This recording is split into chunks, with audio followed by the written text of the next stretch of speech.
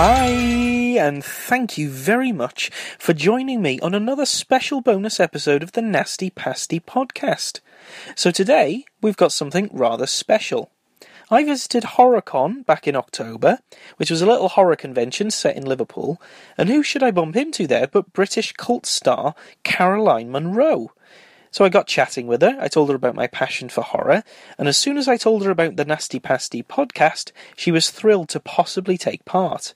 And it was a real dream come true for me, as she's absolutely brilliant. She was such a joy to speak to, and I've got the entire interview right here, going through both the films that she was in that we're covering on the Nasty Pasty podcast, as well as some of her other pictures that she's fond of. So anyway, please enjoy. Okay, so good evening to you then, Caroline. Welcome to the Nasty Pasty Podcast, and really thank you so much for agreeing to speak with me as well. I really didn't expect this to happen. I'm really humbled. I love the name. Say it again. What was the name again? The Nasty Pasty Podcast. That's so cool. I really like that. Nasty Pasty. Well, it was, the Nasty Pasty Podcast. That's brilliant. Yeah, no, thank you for asking me anyway. Thank you, Andrew. No, it's really an honour. I'm a big fan of some of the films that you're in. They've really made my teenage years, really, because I mean I grew up watching horror films anyway, but then I discovered this kind of the video nasty era, shall we say, and I've just been absolutely flabbergasted by it ever since. Yeah. Well, I won't waffle too much about what the show kind of is, but basically I'm also writing a book as well about the video nasty scandal in Britain, because it happened way before I was alive, so I kind of missed that. Yes, because you're only a baby, aren't you, Andrew? You sound like a baby. I am. I'm still in my 20s, so I missed all that era. I wish I could have been around. It seems like it was a lot of fun.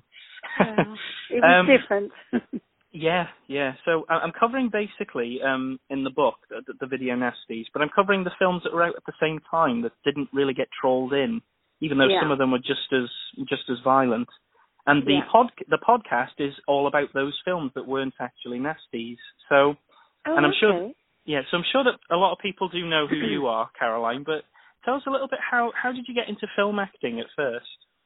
Golly, gosh, that goes back a long way, Andrew.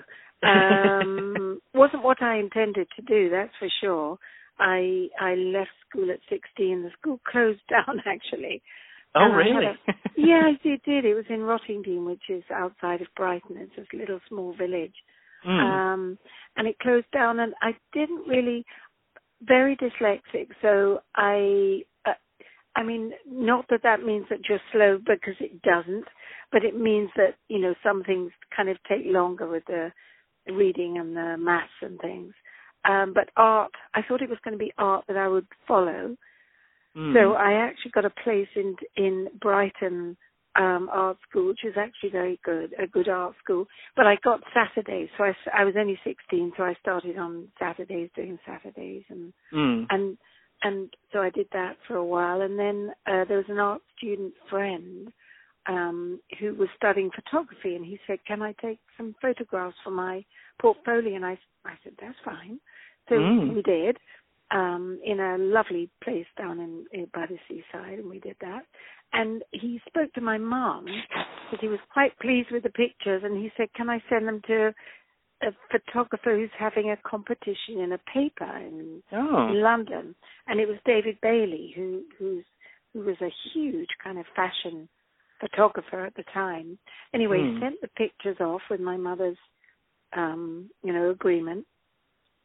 And basically, I went on to win the competition, which was his picture won, and I won the Face of the Year, and that goes back way, way, way. So I started modelling, and then by the by, I had a very nice agent, Lucy Clayton, and then they used to get producers and things, casting people coming along looking for extras. And so they came along to Lucy Clayton, which was in Bond Street in the centre of London, and they asked a few of us if we'd come along and be extras in, it was a film called Casino Royale, the original, with David Niven and Woody Allen, and I was one of the ones that was chosen, and much to my agent's delight.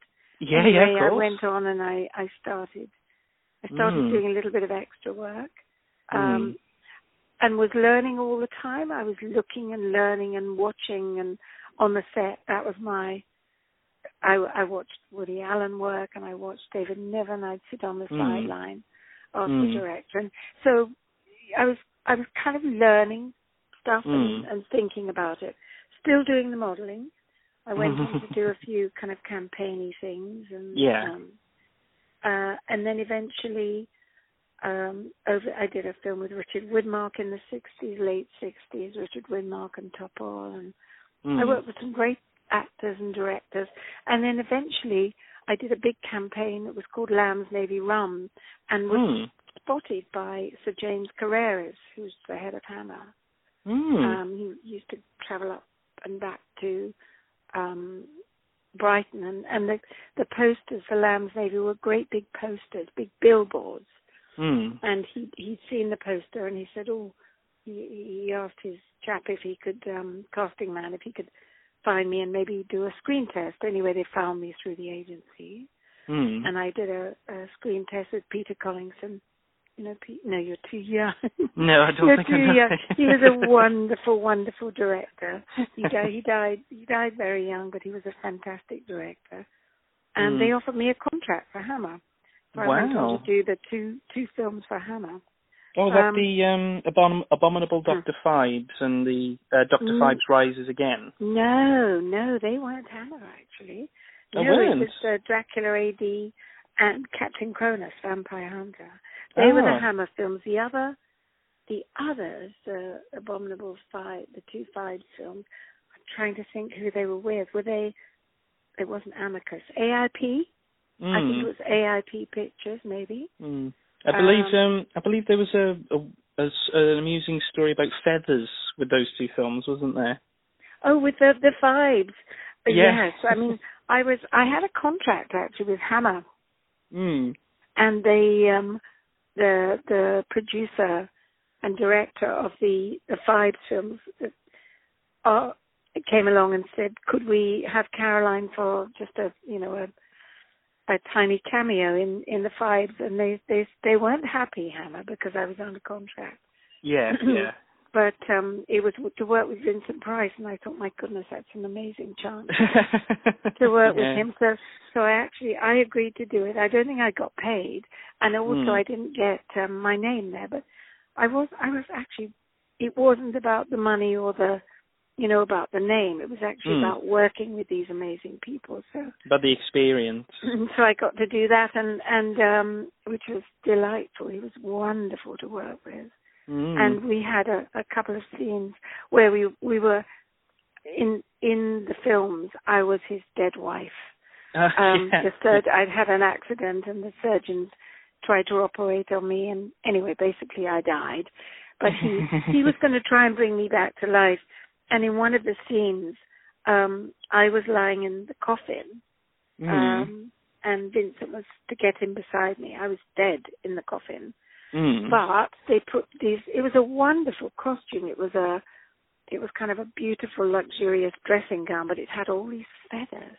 And I am incredibly allergic to feathers. And so they said, Caroline, would you? And it was beautiful, and it was all these marabou feathers, which are very kind of fluffy, particularly fluffy. Yeah. So they said, you've got to wear this for the scene, and I said, oh, okay. I was very young and very inexperienced. You don't really want to say no, do you? No, not really. Couldn't say no. And they were period, it was a period sort of costume thing. Anyway, lay down, and my nose and my eyes were so itchy, and I was trying not to sneeze.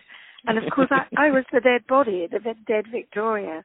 So it was a really hard scene to hold my breath, and and then they said, are you all right? I said, well, not really. I'm terribly allergic. They said, well, it won't take long. We'll only be a couple of hours. So, a couple of hours? Well, by the time they did in and out, and Vincent got in and out and said the dialogue. And anyway, got through that. Managed to get through it with the help of his... He made the most... He was a wonderful cook. I don't know if you know that. Do you know? No, I didn't. He's a wonderful cook. He was an amazing cook, and he used to bring in to the makeup girls and myself, he used to bring in lovely homemade pate in the morning that he'd made the night before.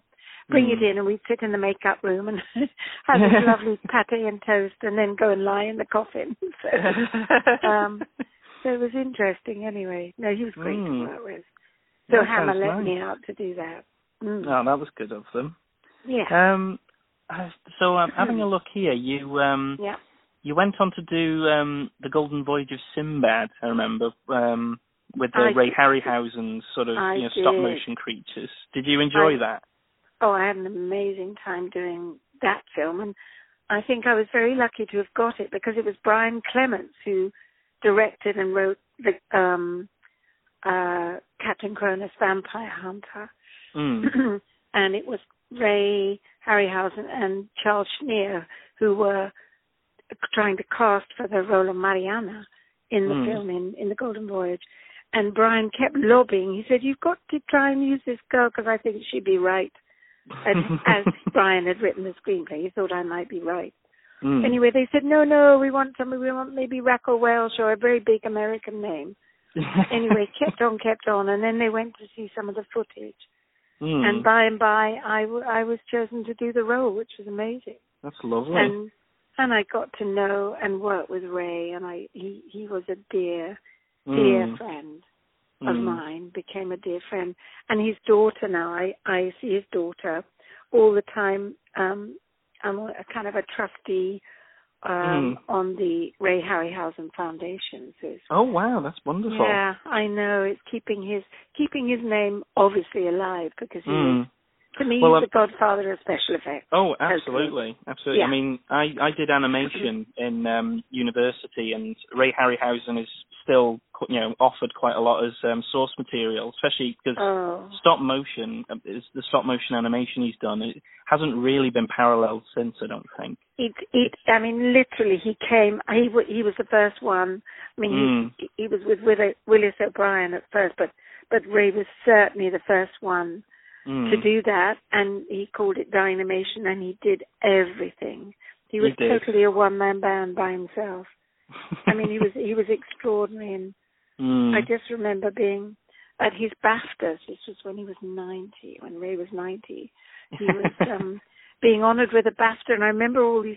It was John Landis being the MC, and Ray was sitting, just in the front there. And then you had Peter Jackson, you had Tim Burton, you had Steven Spielberg, Rick Baker, all these extraordinary people just coming and honouring Ray. And I remember Spielberg saying, if Ray Harryhausen hadn't been Ray Harryhausen and hadn't invented this wonderful form of stop motion photography, then there would be no Star Wars. So I mean, what an honour is that? But I was going to say, yeah, because I mean, you can see that just in those names you said, they've all taken inspiration from that sort of thing. I mean, especially Tim Burton, Peter Jackson as well. Peter Jackson was. They showed footage of Peter Jackson when he was a 12-year-old boy, and he had a tiny little stick man. They showed it at Ray's BAFTA thingy. And his mother, Peter Jackson's mum and dad, had filmed him, and he had a little stick man that he, kind of bent about, so a plasticine man. And then he kind of superimposed himself, and he was fighting with a little stick with this. It was so clever, and he'd actually kind of animated it. So, when he showed it to Ray, and Ray was so delighted. It was just I think he used quite a lot of stop motion animation in one of his first films, Bad Taste, I think it was called. Was it? Oh, see, I didn't know that. Yeah. Well, I think that's the only one I know of. I mean, I haven't seen much of Jackson's early work, but I think there was definitely one about some sort of very rude aliens, I believe. I think it's called Bad Taste. Oh, that's wonderful. He must have been very young, and of course Tim Burton went on and he did The Corpse Bride, and he did a lot of things, didn't he? Nightmare Before Christmas. It's all stop motion. Yes, especially that one. Yes. The thing is, you don't see it much anymore, do you? Because I think when I was in university, I learned that stop motion is actually the most expensive type of animation to do. I bet, because it takes so long. Yeah, that's the thing. It takes a lot of patience and a lot of just one mistake can undo hours of work. And that's the thing. Well, and it used to take Ray, as I say, single-handedly a whole year. So when we finished Sinbad, we finished in 1973, and the film didn't actually come out till 1974 till he put all the animation single-handedly. I think with Clash of the Titans, he got one more person in to help him. Because it was such a big cast, and and then I think at that point, I think the very start of all the special effects and CGI. Yeah. And for him, you know, I'm not sure. How do you feel? You're young. You're a young filmmaker, and how do you feel about CGI? CGI. Well, I think we mentioned this, didn't we? In when I went to HorrorCon, like I don't mind CGI, and I think it does kind of let directors be a little bit more free with what they want to achieve with something. But I feel it makes them lazy in some ways. I mean, because it's so easy to do something, especially in terms of like these sorts of special effects that you see in the old slasher films that you've been in. Like the sort of practical effects just aren't done anymore, and it's a shame because you lose that sense of realism and verisimilitude in front of the camera. You absolutely, you do, totally. You lose the spontaneity. That's the thing. The actor loses it because by the time you put it all on after, and you know, it's all very well. You can raise wonderful creatures and things, but which was extraordinary because he'd show you storyboards and then he'd have a stick and that would be your eye line. But to actually do, say, like some of the Hammer films, it was all done in front of your eyes, which was just amazing. Well, I think that's what makes these films extra special. When there's a technical effect that's actually really impressive, and you think they managed to conjure that up basically in front of the camera, and there's not only this. Yeah, so that's what's impressive. Not only is it an impressive effect, but you know that it's happened in front of the camera. Absolutely. Yes, the audience knows that. They do know it, and they obviously know it's an effect because they've seen so much about effects now. Yeah. But obviously when Ray started way back then people didn't know. It was kind of magical. And he always said, I know you talked to me a lot about it. He said, my films are about fairy tales, Caroline. He said, that, you know, I want to really kind of conjure up that. And it's true. They were very kind of magical and mystical. And, we have definitely lost that a little in terms of modern films. I mean, I think it certainly depends how long you take on the CGI, because some CGI is very, very good, and it's you can tell that they've put the effort in. But it can also just then they have the budgets. Yes, exactly. The thing, Andrew. They have huge budgets, whereas that's the thing. You know, way back then, you know, you've got to be inventive and clever and. Of course, I think that's why I love low budget films, because they tend to be so much more creative in terms of their kind of because obviously their locations are restricted. They can't do much with the effects, so they have to just be practical and be. They have to be practical and think on their feet, and also you don't get a chance to many takes because takes cost money. So it's pretty much going to be, especially with a practical effect, it has to be, you know, if you don't get it right the first time, it's going to take forever to try and set it up again. Well, I can't remember who it was. I think it was, I don't know if it was Dame Judi Dench that said something like, the difference between, no, that's who it was. It was Dee Wallace Stone, the actress, the American actress. Because she was asked once at a convention, she said, what's the difference between you working on some of your more, you know, high-budget films and some of the low-budget films? She said, really? Just the amount of time in between takes? It's time. Absolutely. Absolutely. She said on all of the low-budget features, she was working all day, very busy, you know, very active. But on the higher budget pictures, there'd just be days sometimes between you being called to the set. And you just think, wow, it's a bit of wasted time, really, thinking of what you could achieve. It's wasted time and money, but then again, it can work both ways, because having said that, I'm going to kind of go back on myself. I think, okay. Well, I think when you look at some of the Hammer films, they were beautifully lit, but it didn't take that long. Whereas if you say like a Bond film, they took a long time to do the lighting. Yeah. With Hammer Films, the crew were all used to working together, and they knew the look they wanted. It was very stylized and a certain look they wanted. So I don't know, but I definitely think she's right. It's having the luxury of time on a bigger budget film. You have luxury, and if it's wrong, then you can maybe have another bash at it. But with a tiny budget or a no budget film, you've got to kind of get it spot on as near as you can. Yeah. You've got to be spontaneous, I guess. You really do, which can make it actually more real too. Yeah. I've thought that. I mean, a lot of people, I know that, because I'm a big fan of slasher films in general, and a lot of the criticisms of them is that, the characters act a little silly, shall we say, or a bit, non-realistic. But on some of them, I think it works for them, because you do think, well, you know what, if you naturally got surprised by a killer, you're not going to be thinking the most clearly, and, your speech is going to be a little bit off, shall we say. So sometimes I think it works, other times it doesn't. But exactly, it is touch and go. I mean, it can work, it cannot work too, that's true.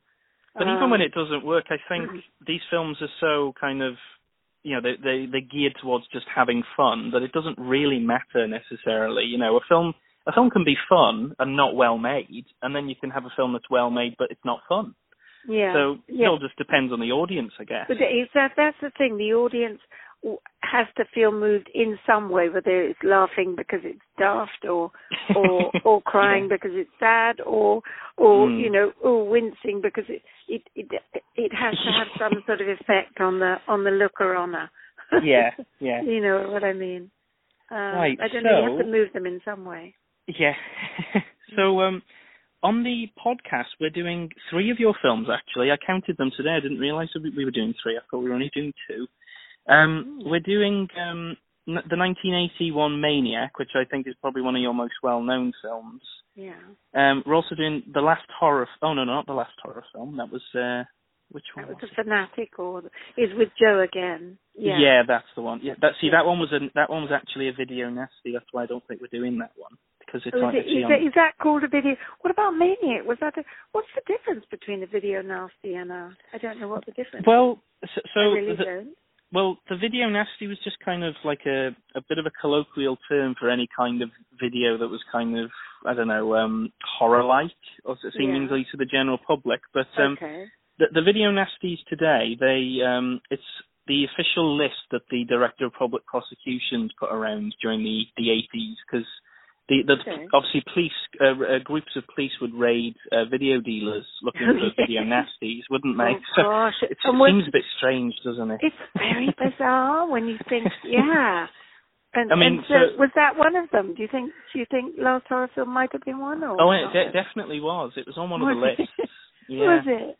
It was. Well, really. there was 2 lists. Yeah, I know. Yeah. Especially because Maniac was around at the time. It's very odd. And Maniac is far stronger. I mean, the content, because, you look at Tom Savini and, again, practical effects, amazing definitely. Effects.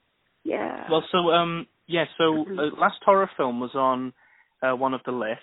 Mm-hmm. There was a Section 2 list and a Section 3 list. I think Section 2 were the films that were on that list. They could be seized by the police, and the dealer could be prosecuted for sort of selling them or renting them. Yeah. And the Section 3 list, the police could steal it, in effect, from the shelves. And but by giving them up, you automatically admitted that they were obscene, so you weren't prosecuted. So it's sort of like a lesser obscene charge. Well, the Last Horror Film was on that Section 3 one, so basically they could take it off the shelves, and I think they actually got incinerated if they were kind of put away. I've never heard of this, Andrew. No, I'm pretty sure. I'm pretty sure they were. It's almost close to book burning, wasn't it? Really, in Nazi Germany. Yes, book burning, witch burning. Oh my gosh, that's I'm absolutely shocked. I'm trying to remember. I haven't seen it for years and years. Was it that nasty, or was it that? It was very shot on guerrilla filmmaking. It was very. The Last Horror Film. Yeah. Was it nasty particularly? Or? Well, I've watched it. It's not. it's not particularly nasty. The thing not is, as nasty, if you like, as Maniac. Oh, Maniac was out a nasty dark all film. of them, really. Yeah, definitely. The thing was, I think that's why they're quite kind of popular now, because the list became public after a certain amount of time. And I think people have now just sought out those films to kind of find out, what was so nasty about them that the government wanted to get rid of. But I found on the whole that really that they've kind of unjustified. There's a lot of films that just aren't very good in the first place. Yeah. And it seems to be. Do you know when? I don't know if you've had this before. That happens a lot in my experience. When you hear about something and someone tells you orally what happens in a film.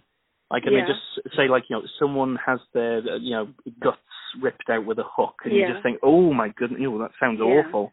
Yeah. And you'll get to watch the film, and that does happen in it, but it's maybe done in a slightly more tasteful way, and you can't see anything, or it's like that sort of thing. I imagine that a lot of the things, if you read out verbatim, like what was in some of these films. In the script, I suppose. You read the script. Yeah. But then what you can actually show, or what the special effect people exactly. So I think that basically word of mouth and that sort of thing got around. I think there was just a panic based on it. They'd say, that particular film contains, a graphic sexual assault, so it's like get rid of that one. And they just used to note the titles down. I think in the last horror film, I think the contentious scene was probably when Joe Spinell bursts into the bathroom with you and you're kind of just in your towel. Oh, and he threatens you with a glass bottle. With a glass bottle, really, and yet nothing happens. But it's a threat against. I suppose. I suppose so. Especially nowadays. I think that image was on the video cover as well. You see, so the police were just able to see it straight away. So they just thought, there's another one. There's another one of those films, that's nasty towards women. Maybe they sort of didn't. Thing. Yes, nasty towards women. But maybe they didn't see that she actually got away. No, maybe they didn't watch it to see that she actually did get away from no, that. Of course not.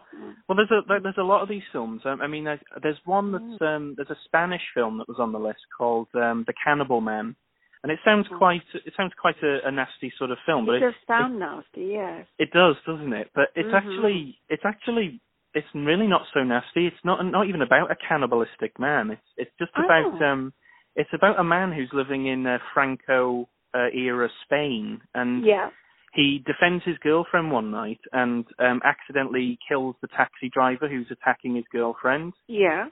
And his girlfriend pressures him to go to the police, but he's quite poor, and back then there was a lot of prejudice against lower classes. So he tries to stop her from telling on him, and he accidentally kills her as well. And he has to keep on killing people that are kind of about to stumble upon what he's done. And it's like his habit of kind of killing people gets out of control, and it's kind of a despairing kind of film. But it's just the title of it sounded nasty enough. Awful. Yeah, title sounds awful, doesn't it? But that's what I mean. It's I think that a lot of the films back in the day did just get kind of convicted based on the cover. Yeah. it was kind of a case of judging the book by the cover in the extreme, really. Rather than that's interesting. Didn't know any of that. I really didn't. No, that's kind of what it's like, So, okay, well, Maniac's one of the ones that we're covering. What are your memories of Maniac? Well, great to work with Joe. Because Joe Spinell. Yes, Joe Spinell. We'd first met in Italy on Luigi Cosi's film Star Crash, and we got on really, really well. Luigi Cosi was a fan of Ray Harryhausen as well, wasn't he? Very big fan. That really, the Star Crash in Luigi's film had a little homage to Ray, insofar as it had the robot, the stop motion. So we worked on that. We got on well, and he went back to New York, and I knew he was working on or getting ready to work on a film, and I was invited over to Fangoria to a film not a convention, a film festival. Oh, right. Maybe they were even showing Star Crash. Anyway, I was a guest, and Joe was a guest, so we met, and Bill Lustig was there, and Tom Savini. and I met them all. And their actress was going to be their lead actress in this new film that they'd written, Joe and Bill Lustig had co-written, called Maniac, and their lead actress couldn't make it. She was busy still working, and I happened to be there. And they said, this was Friday. They were going to start shooting on Monday. They said, what are you doing for the next 2 weeks? I said, well, I'm going to go back on Monday, and I've got some stuff to do. They said, well, how about, would you like to be in this film? I said, oh gosh, I don't know. Anyway, they gave me the script, and I read it, and I kind of literally slept on the script, my head on the script, and I thought about it. And also Bill Lustig took me down to 42nd Street and showed me Halloween. Oh, and wow. I'd never seen, I know. Actually, Bill and Joe, they said, we want to make this kind of film. This is a new kind of horror film. And I was actually, I'd never seen anything like it. It was strong, and I thought, oh my gosh. I'm very jealous. Yeah, really. Yeah. I wish I could have gone to 42nd Street to watch Halloween, of all things. Yes, no, that's exactly where I'd never been to 42nd Street. This was obviously New York. And anyway, I liked Joe so much. I got on well with Bill, and I met Tom, and I said, yes, why not? So on Monday morning, I found myself in New Jersey, and we were shooting our first scenes. Wow.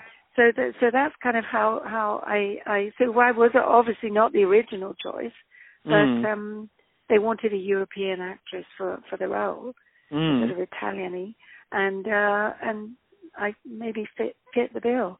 Anyway, I had an amazing experience working on it, especially with Joe. All my scenes were with Joe. Because he wore two hats in the film. One was his trying to be ordinary hat, and the other was his slightly deranged and maniacal hat. And he was extraordinary. I mean, just watching him work and working alongside him and with Bill. Great crew, great American crew. I had actually worked with an American crew in Los Angeles before, but this was a New York crew, and they were terrific to work with. And again, I watched Tom Savini do his effects in front of my eyes with the camera. So that was something to behold. To actually I stayed up they were night shooting. I went there. I was just going to spend a couple of hours, and I ended up watching them do their scenes kind of all night. It was just amazing. So it was a real learning curve, because again, it had a very small budget. But I believe it opened very well in New York. It was huge in New York until it started to be banned by the women's groups in Los Angeles. By that time, I'd flown back. I'd flown back to London, and Joe said, so we're going to tour around Europe with the film, but can you come to Los Angeles first? And then he phoned up after he got there. He said, perhaps don't come, because we're getting all the protesters outside the cinema. And it's all the anti, and he said, I think you wouldn't want to be coming here at this moment. So I said, perhaps I won't. He said, so we'll meet in Germany. We met in Germany, and we kind of did the rounds there. So the film was getting banned left, right, and centre all over. Well, to be honest, go on. I mean, Maniac, I can kind of understand in a way. I mean, it is just a horror film, but there's a very undeniable, uncomfortable kind of sleaziness to it, and it's absolutely. It's still very grimy watching even today. I think that's. Well, I was going to say charm. Maybe that's not the right word. No. I agree. It is. But I think there's a charm to it. Its thing. That's its rawness. That it was all shot on 15 and blown up to 32. So you've got the, especially when you've got the night shots of going over New York. You've got the sound and the jerkiness of the helicopter. You've kind of got the whole, and you've got the sirens, and you've got the shining lights and the darkness, and I that's what it is. It's that clash of darkness and the light. Absolutely, it really And then you have the the sunny bits. You have Central Park, and you have the photography studio. So you have the lighter moments. But listen, I think without Joe's performance, I think Joe's performance. Just if he'd have been around today, if he'd still have been around today, he would have won all sorts of awards for that, because he was an astounding actor. I mean, just physically as well, massive physical performance, just very intimidating looking as well. Very. And yet so sweet in real life, so charming and sweet and funny and naughty, and all the things you kind of expect. He lived hard and he played hard, but he was a very, very clever, decent man. He was really and a really good friend. And I'm just so sad he's not here, because they didn't have all these convention things like they do now all over the country. And he would have loved it so much. I was going to say, I think he would have absolutely loved them, wouldn't he? He would have loved them, because he loved people, and people loved him, because he was just such a larger-than-life character. So so we did that, and then of course we got to work on the next one, because we liked working together, and the next one would be the last horror film. Yeah. Now I think actually the modern DVD of Maniac, I think it actually is a censored version still. I don't think it's actually been released uncut. Yeah, I think still today it hasn't been released uncut. What, the Blu-ray? Is the Blu-ray not the director's cut, or? I haven't. Really? Do you know what? I don't even think Maniac has a Blu-ray edition here. I think there's just a DVD. I know it's screaming for one, really. I mean, I think I think in America it may be uncut. I mean, maybe. Yeah. I think you're right, because I seem to think I did some extras with Bill a couple of years ago for Maniac. When I was in New York, I was at the Chiller Theatre show, and he said, would I come along and just have a little chat about the film? Yeah, because the version I've got is it's the American imported DVD, because like I said, the current DVD in the UK it's missing about a minute, I think, of like the most extreme bits. Really? But that's amazing. It is amazing, and I think even though it wasn't one of the nasties in the UK, and we said it wasn't.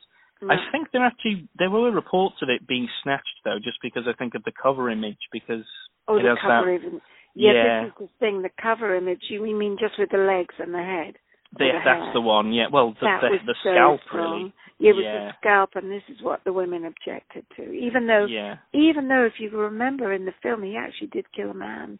One of the first people. Yeah, he did. I mean, actually, that was Tom Savini. One of Tom Savini's effects was on a man as well, wasn't it? Yes, the it shotgun. was. Yes, the shotgun was on him himself, but the man on the beach who was of course. Throat, that so there was two men. So it wasn't just women. He did, not to say that's right, but he was based on the son of Sam. It was based. But he was an equal opportunities killer. Yeah, exactly. Yeah, it was a nasty piece of work. But Joe did. I mean, to me, it was mesmeric. I was invited to Madrid just over a month ago to a festival there, and Maniac was a film of choice. Oh wow! So that was the one they showed, and I had to introduce it. And, it's great. That's what I mean. It's still well the audience, loved today. Yeah, they loved it. They did. They did. If that's the right word, and he was extraordinary. So yeah. Let's have a look. So. Excuse me if my throat's a bit. I was talking the whole of the day. I haven't got a sore throat. It's just very no, it's okay. Hermit-like at the moment. I've just lost myself a little in my notes. That's all. Okay. Let's have a look. The last horror film, when that was released in 1982, I think, when it was seized from the shelves. But I think it was actually slightly censored. But today it is it's uncut. You can get it. Yeah. It's I think it's I think I told you at the HorrorCon. It's a company called 88 Films, and they're doing a lot of re-releases of old sort of slasher films.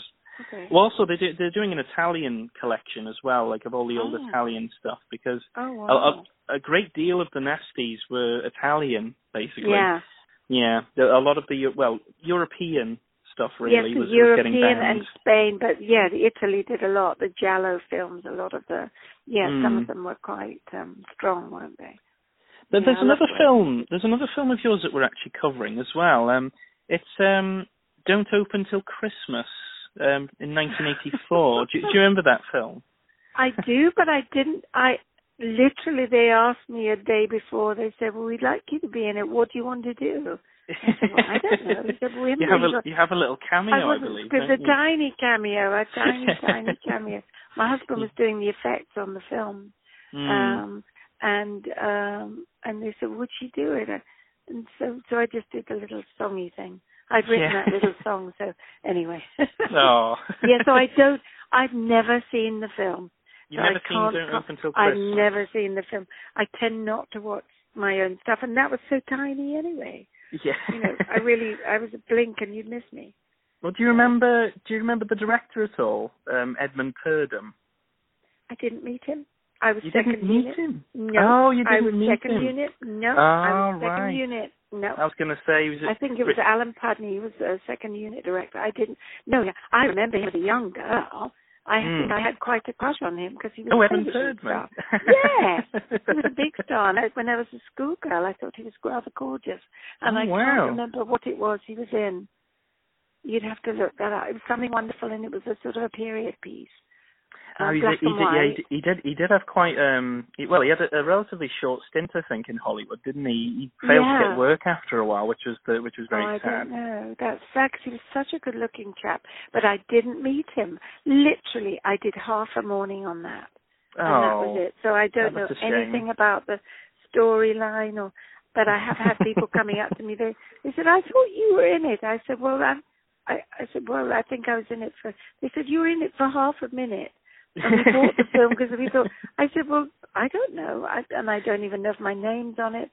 I have never seen it, so I don't know anything about it. I can't really help you there." You are credited in it, so I mean, I spotted it. To be honest, I didn't actually know you were in it until I kind of looked it up, because obviously it's near Christmas, so we're including it in one of our Christmas episodes very shortly. That's funny. Yeah.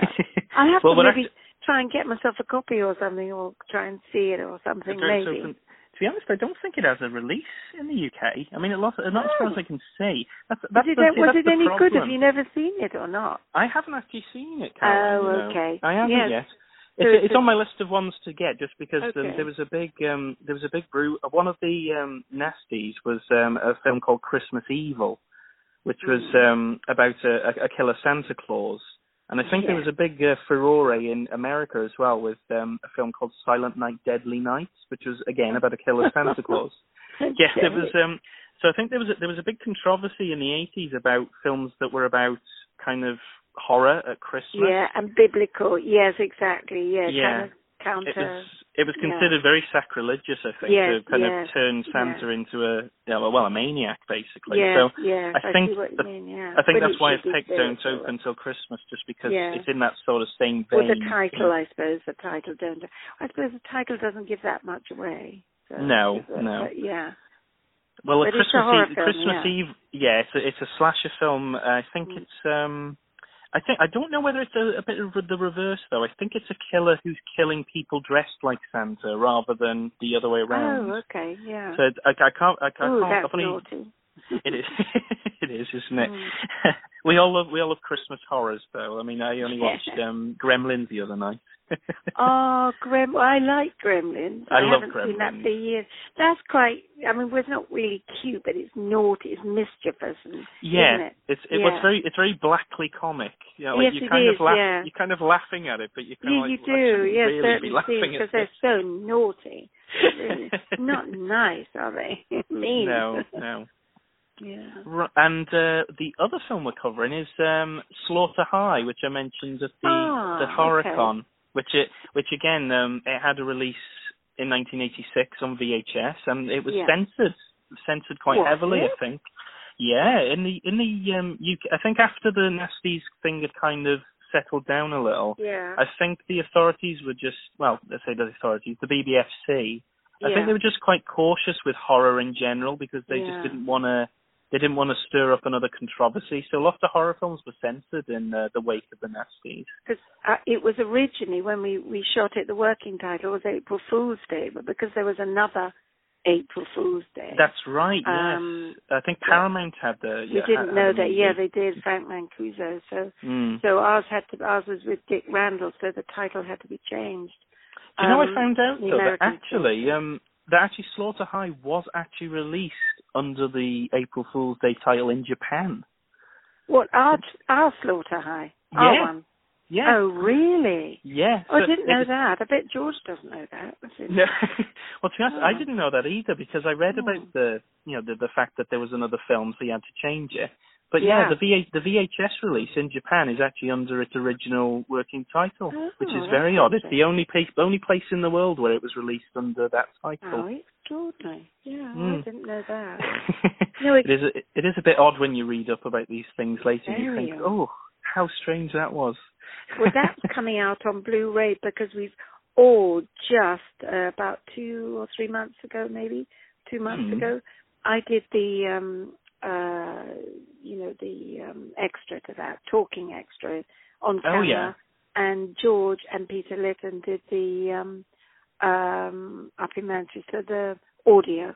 Oh, I see. You mean like the commentary? Yes, the commentary, and I do a visual one on camera. So they're the extras. So it's going to be Blu-ray. And perfect. I think very, very soon. I'm not sure if we had to rush it through. I think it's kind of out now, maybe in the States. It's coming out. I'll have to pick up a copy. I'll have to pick up a copy of that then, definitely. Yeah, I haven't got a copy. They promised us a copy, but it'd be nice to have a copy. But it's whenever I go to the States, they love it over there, and I said, why do you like it so much? They said, because it's so cheesy. They said, yes, but the effects are great. I mean, again, a tiny budget, but the effects were all done in front of your eyes, and the effects were great. The effects are really, I mean, in this one particularly as well. They're brilliant. They're really brilliant. In this one, they're particularly explosive, I found. Like the bursting belly, for example, and like the melting. That was amazing. Like that bursting belly was very, very, was a big shock. Wasn't it incredible? Because the camera did not leave that, and they did it in front of us. No, that was really good. It was brilliant. I mean, that was the thing was John as well. Humphries. Amazing. The thing was, it's got very bizarre deaths in it. They're very cartoonish. Like well, that was the whole idea. It was meant to be, because George wrote it was meant to be a take on horror films. Kind of slightly comic take on. Yes, so the deaths were unusual. I suppose not unlike Dr. Fives, the deaths were unusual. Well, I think the competition thing you had, the April Fool's Day film, that one had a very similar kind of take on it as well, but it's a kind of comic kind of feel to the slasher film. Yeah, I don't know. I've never seen that. Well, I've seen it once. It's okay. It's funny. The thing is, Slaughter High takes the gore to the next level, really. Like the April Fool's Day is a very restrained kind of thing. It's not particularly graphic. Yeah. So, to be honest, a Slaughter High is better at that sort of thing, because it kind of takes all the conventions you're used to. More. Yeah, and it definitely delivers. I mean, it's actually, the body count's quite high, actually, for such a low-budget film. Remember. Yeah, it is. But this is about 12 people end up dying at some point. That is an awful lot, isn't it? Well, for a slasher film, that's quite good. I mean, really, you'd expect maybe 8 or something like that, but no, 12 people. Wow, I don't really see. I don't know, but I did sit through it and watch it before I did my my little thing, and I thought it was really well made. I really did. I think they did a great job on it. Especially none of us. Well, there was a few real Americans there, obviously a few real American actors, but the rest of us obviously trying to do our best American acting. Well, the thing is, I mean. When I watched it the first time, I really didn't notice it was British at all. That was, they were meant to shoot some stuff. The outside stuff was meant to be done Dick Randall promised that they were going to get enough of a budget and they could shoot some stuff on location outside in America. But then when it came to it, I think he spent all his money on the soundtrack, so there was no money left for everything. So that was really, that was Harry Manfredini, I think, wasn't it? Yes, Dre, quirky. The famous for Friday the 13th. That's right. Yeah. Yes, so he spent a lot of money, and that was most of the budget on his music. Great music, but no location work. So everything was done, again, ad hoc. very. Yeah, absolutely. And again, I think they did an amazing job on that. Really. I think you did. I mean, because like I said, I really didn't know that it was. That it was British at all. English. I mean, really? Yes. For me, it felt like an American slasher film. I had no reason to really kind of doubt it. I mean, I'm not particularly. I've learned to kind of ignore like the little nuances in films like this, so that I don't really notice when there's maybe the accent is a little off or something like that. A bit. Yes. I genuinely didn't notice. I just thought it was a typical American slasher film, but it was it was a lot of fun. Good. Oh, I'm glad you like. Well, people, as I say, they love that film. They just keep coming up, and I think it's just the silliness of it, because it's really not serious at all. No, this is the thing. If people actually get it, and they say it's their favorite horror film, and they love it, and they, and a lot of couples come up. They say it's so funny, we just laugh at it, and we really enjoy it, and so that's brilliant. If I you think can that's make the thing. people laugh, as long as you can make a film fun, even if it's not made particularly well, I mean, you've done your job, haven't you? Yeah, I think so. You've entertained. Yeah.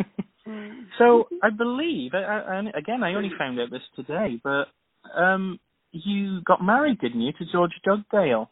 Oh, I am. Yes. Yes. No, and he was one of the directors. I only found out today through looking up on the internet. Yes, and nobody knew that we were going out because we didn't want that. So he was much harder on me directing the film than he was on everybody else. I thought, that's not fair. He was picking on me. So that was a bit mean. Oh yes, no. We've been married for a long time now. No, that's nice. Because this one has sort of hired 3 directors altogether, didn't it? Yes, Peter Lytton. Peter Lytton did the special effects. Yeah. Mark did a bit of the writing. George did most of the directing and the writing. George's baby, George's original idea. And then Mark did some of the writing, some of the dialogue, and Peter did the special effects. It was good. It worked well. It really, really did. Yeah. But again, I think the VHS came out the following year after it was released in 1987. Yeah. And the acid bath. Do you remember the bit with the bath of acid? Yeah. I think that was Josephine. Oh, what was her name now? I don't remember. She was a sweet lady. I don't remember her. Was beginning with S. Josephine Scandi. That's it. Yes. Josephine Scandi. Yes. I remember she said before that the makeup took about 5.5 hours to put on. Took a long time, yeah. But you had to do the couple of takes in just a few moments because the water melted it off. That's the thing. Really, yeah. Yeah, poor guy. It took a long time, and it was very well done again. Brilliantly done. So good. Well, actually, I found out as well the skeleton that's in the aftermath was actually a real skeleton as well. I expect so, knowing the boys. Yeah. That was Peter and John Humphries. Oh no, they're sticklers for getting they did the effects on the Fanatic, on the last horror film too. Oh, did they? Peter Lytton, that's how we got to know. Yes, they did the effects there, so that kind of makes sense. So they were really good. I mean, they're good effect boys, really. Yeah, definitely. Yeah. It just reminds me of that. Have you ever seen Tobe Hooper's Poltergeist film? No. Oh, well, I think there was. The real skeletons were used in that one too. You see, so this is one of those few films that actually did use real skeletons. Yeah, it's quite often. Yeah, you'll it's actually cheaper to get real skeletons, but people absolutely. No, absolutely. And, you can't deny. You can't say, "Ooh, that doesn't look very good."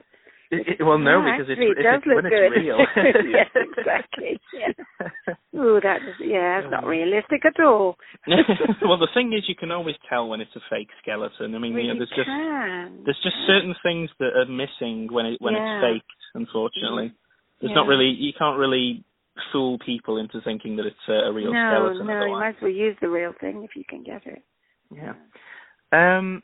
Do you remember? Because it's well known here that the guy who played Marty, Simon Scudamore, he tragically killed himself in 1984. Did you have many memories of Simon at all? He was a lovely chap. He was a very, very kind, lovely chap, very dedicated to his work. He also, which we didn't find out, we were so shocked when we heard. And as contrary to what people say about him and the film, he wasn't depressed doing that film. He was actually really happy doing the film. But what he did, he used to go when we didn't work on a Saturday and a Sunday. He used to go. He'd had a trauma when he was younger, when he was a young boy, and his mother told George, because George and Peter went to the funeral. Yeah, and his mother told the boys that he used to go to children's homes and help with children that had really bad problems. So he used to do that at the weekends. He was a really decent, thoughtful man, and I think he had a terrific future because he was really dedicated to what he did. He was a lovely man. He kept himself very much to himself, which was what he wanted for the part, because he didn't want to feel part of the group. We'd go off and just sit and have the lunch together, and he'd go somewhere else, and we always used to say, "Aren't you going to come?" And he said, No. He said, "I need to keep in character." So okay, so he did. Wow.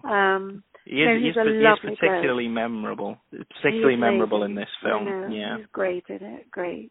And it is such a shame. We were just shocked. But his mother assured the boys, and she said he was so happy doing the film. It had nothing to do with that. It was something before, and the boys didn't then go there. So, no. But he was a lovely bloke. Yeah. Oh, that's really nice to hear. I mean, his dedication does come through, because his I hope so. Yeah, I think it does.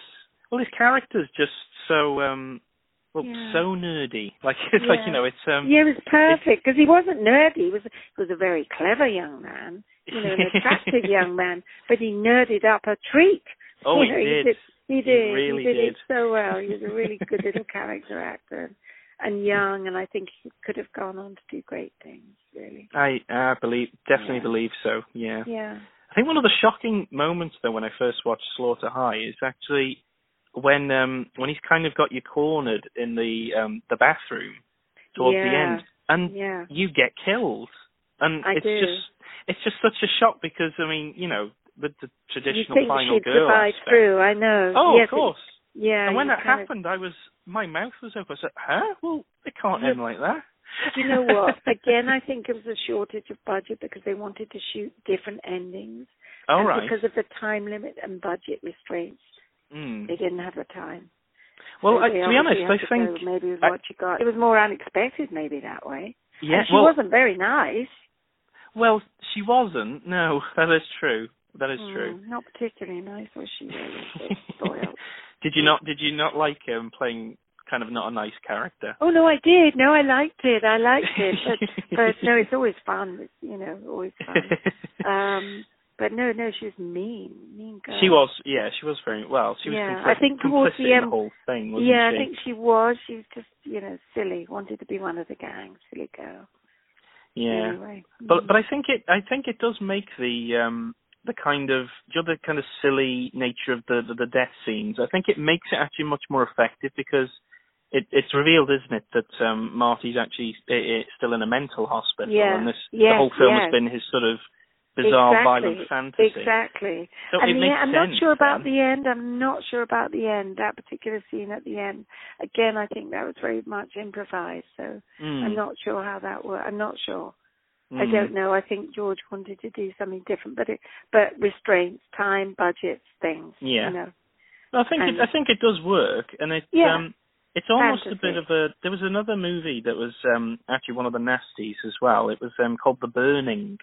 Have you ever heard of that one, The Burning? I've heard of The Burning. I've never seen it. Yeah.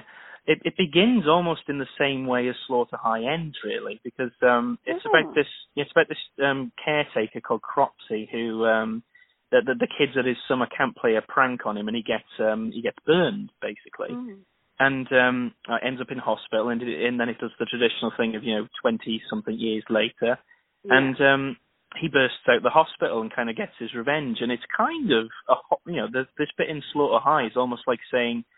It's kind of like that kind of homage, Marty's woken up, have this kind of violent fantasy of kind of getting his revenge, and then is about to perpetrate it. So even though even it kind of comes across as a little bit of a you've ran out of budget sort of thing, but I think it works perfectly fine. Yeah. Oh well, that's good. Oh, I have to tell George. No, I think it works fine. It clearly has fans for a reason. This film, so. Oh, well, that's very nice of you to say so. But yes, I'm always surprised. When people come up, it always surprises me. But in a good way. I think that's it's lovely if people like it, because it's hard. Always making a film is hard work. It's hard work. Yeah, I can imagine. Yeah. We'll just do one quick last question, and I guess. You worked on Star Crash with Luigi Cotti. Yeah. Do you remember working on his later film, The Black Cat? Oh, I loved working on that. Oh, did you? I really enjoyed working on that film. It was kind of quirky, but I worked with some great actors. I worked with Urbano Barberini, and I worked with the wonderful Florence Guerin. So I enjoyed that. It was a strange film to do. But no, I did enjoy it. That's good. I don't know how it comes across. We actually did see it at a French film festival, and it's a strange film. It's really well lit, and it's very, very stylized, I think. Again, I think maybe budgets were a slight problem on that, but yeah. No, I think I love Luigi. Yeah, I was going to say, are you still in touch with Luigi? Oh, very much so. We do a lot of film festivals together, the actual festivals, not convention. I mean, I've met him at conventions, but I was with him in Germany this year. Oh, nice, wonderful. We were in Germany together. What was it called? Was it the Semi Strange? It was a really good festival, film festival. Yeah. Oh, right, okay, that's good. Yeah. I was planning to actually go to Italy earlier this year, but plans kind of fell through. I was hoping to go to Rome. Doesn't he run a shop? He does, Profondo Rosso. Oh, is it? So he's still there, is he? Oh, yeah, he's still there. Yeah, and he'd love to show you around. And if you ever did get there, mention me, and he'll, because we're good mates. So he runs it with Dario. Yes, Dario Argento. Yeah. I've just pre-ordered one of Dario's films for my birthday. Suspiria's getting like a 4K sort of remaster. So I'm a big fan of Dario. Yes, yeah. Oh no, wonderful. So yeah. Yes, you should go and see Luigi there. I've never actually been to the shop. I've never been there because when we were working, he didn't have the shop. But if I ever go back to Rome, I shall definitely go and see him there for sure. but I'm sure I'll meet him this time. Sometime in the year. We meet at festivals, and he's got a new film himself out. So. Oh, has he? Yeah, I've forgotten the name. Mele's Moon. I think. Oh, right. Okay. Mele's Moon. It's an interesting, it's kind of autobiographical, but. He's such a clever chap, Luigi. I loved working with him. Well, Luigi had a video nasty himself on the list as well. think it was an Alien rip-off called Contamination, and it was about like these sorts of alien eggs that they pulsate, and then when they blow up, they cause anything living nearby to explode as well. It's a very bizarre, silly film. I've never seen it. I don't know. When did you make that? After Star Crash? 1980, I think, Contamination came out. I think so that was before ours. It was way before The Black Cat. Yes, yeah. I think The Black Cat was 1980, late 80s, I think. Late 80s, yes, it was. Yeah, it was 1980, I think, Contamination. But that must have been just after Stella, I would think. Yeah, I think just so. Just after, yeah. It's one of the few Nasties as well. It's been re-released today, without any cuts. And it's been downgraded to a 15. Oh, wow. Who's in it? Do you know? Who's in it? Who's the actors in it? Scottish actor Ian McCulloch's in it. Oh, okay. Yes, Ian. Yes. Oh. Yeah, did you know Ian? Yes, I've met him. Can't say I know him, but I've met him. Yeah, he's done a lot of work. Yeah. Yeah, Ian McCulloch. There was a Canadian actress, Louise Marlowe. Yeah. And I'm trying to think now. I think those are the only two people that I can remember that have been in other kind of exploitation flicks around the same time. Yeah. Yeah, I can't quite remember otherwise, but that's one of my favourites as well. Just because it's so. Well, the thing is, I collect all these video nasty films. I've got a huge collection at home, and I can't really say that I dislike any of them. Really, I mean, there's maybe one or two that I'm kind of thinking, I really have to be in the mood for that one, as in I'd have to be feeling under the weather to watch that one again. Really? A bit heavy or a bit something. Yes, I'd have to be in a special kind of mood to watch them again. But on the whole, most of them, I could easily just put them on and watch them forever. They're really, really good. That's really good. That is good. Well, I think we'll get on to a last question now then, Caroline. Okay. Thank you so much. You're such a sport. I've really, really enjoyed speaking to you. Yeah, me too, with you. It's been really fun. Well, of all the films that you've appeared in, which one is the one that you look upon with the most fondness? Oh, that's a really hard question, Andrew. Sorry. I think it's just I'd like to just hear what you enjoyed the most in your career. Do you know what? I just feel so fortunate to have worked on most of these projects.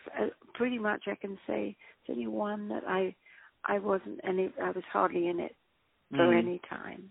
But most of them, I've got joy from all of them. Because they've all been different and challenging. I love working on film. I just love the whole process, and and you're working with the crew, and then you get to meet the actors and directors, and I just love the whole magical process. So, I mean, Cronus holds a very dear part of my heart because it was Brian, and also I liked the character. I just liked her very much. Sinbad was just so special because it was such a beautiful fairy tale, and I was working with Tom and John Philip.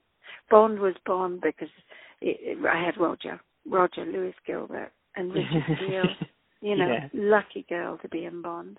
And the Hammer and Star Crash. And yes, Star Crash. I honestly, hand on heart, can't say a favourite. And working with Joe, I got to work with him 3 times, so that was delightful. I just feel very fortunate to have worked on some great little projects and maybe some not so good, but I've enjoyed every one of them. I've learned something on every one of them, and I've made some really beautiful friends, along the way. So that's really, really wonderful. So basically, I really have. So basically, it's all the films you look on with the most fondness, really. I do. All the ones you've done. I could not really pick one. I could not pick one. Really, I couldn't because it's a magical process for me, and I can't pick one. I won't force you then. I think that's absolutely fine. Yeah, I hope so. So all for different reasons. Are you still working on films now, am. then, Caroline? No, I am. I did, I did the Spanish a year or so ago. I did the remake of The Vampires. I had a small part in that, a cameo. Oh, right, okay. Yeah, so that was Vampire with a, how do you spell it? Vampires. Oh, I see. No, they did the a old Spanish way of doing vampire. it. Yes, and it was made in Spain again with a very interesting director, young director called Victor Matalano. Oh, right, okay. And that was very good experience. I haven't seen the film. I have the film. I was given the film by Victor when I was in Spain a month ago, and he gave me it. So I think it's out. I don't know. And there's a possible project that I might be working with Martine Beswick and my eldest daughter next year in America, in Texas, by a young director. Oh, wonderful. And again, it would be a kind of a remake or a retake on a Hammer film. So again, it would horror based, but not necessarily out and out horror. So so if that goes, that would be great. But maybe I shouldn't be talking about it. So yeah, no, I'm really keen to be working. I just not necessarily on horror things, but the passion hasn't died, basically. That's really not good. Died. Yeah. No, I'm really, really glad that it hasn't really, because I think the fact that you're still working as well, it just allows you to bring some more of your kind of charm to things even today. That's all. Well, I mean, I'm so much older, but it's a different thing. Hopefully, one brings something different now. Absolutely. I'm a much older woman, so. Oh. But that's okay. You learn to get a bit of a shock when you see it. You think, to us all, doesn't it? Yeah, you got a long time for you though. You're baby. I'll blink and it'll go away. Trust me. Don't say that. Just enjoy it. Enjoy your life and enjoy your films. And I intend to enjoy them. I think forever now. Good. So good. That's lovely. That's why I want to really do this this book and the podcast. Really, it's just it's channeling. Yeah, it's channeling just what I really am quite passionate about into That's it. It is your passion. Way. It's definitely. once you find your passion, you think, boy, it suddenly opens the door, and you think, gosh, I didn't really see that, or I didn't think I'd end up doing that. It's like definitely me. not. I mean, when I went to university, Mm-hmm. I trained to design computer games. Oh my goodness! Yeah, and I thought that that's what I'd be doing as an adult, but it's kind of I've kind of segued onto something else, and I'm actually much happier doing what I'm doing now. So. Oh, that's brilliant. It is one of those things you never really do quite know where you're going to end up, do you? But you still end up loving it.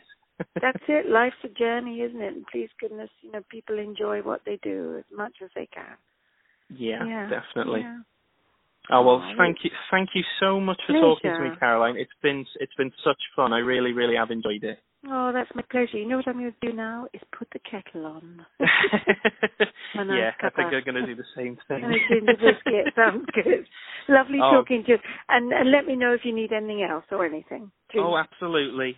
Okay. Thank you very much, Caroline. Good luck with everything. Take care. Thank you. Andy. You too. Speak to you soon. Bye-bye now. Talk to you soon. Bye. Bye-bye. Bye. Bye-bye.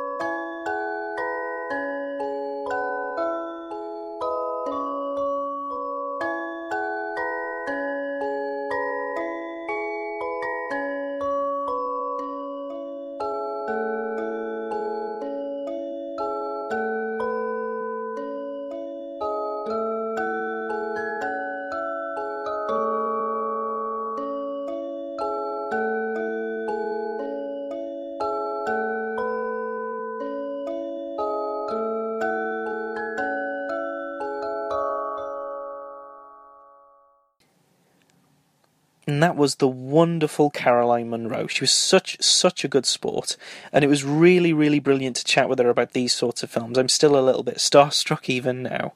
especially since he seems to love the cult around them as much as we enjoy the films themselves. Now, unfortunately, that is all we've got time for today, folks, but do join us really soon on the Nasty Pasty for, yes, even more bonus treats for you to nibble on over the Christmas period. But until then, be cool, and I'll speak to you all soon.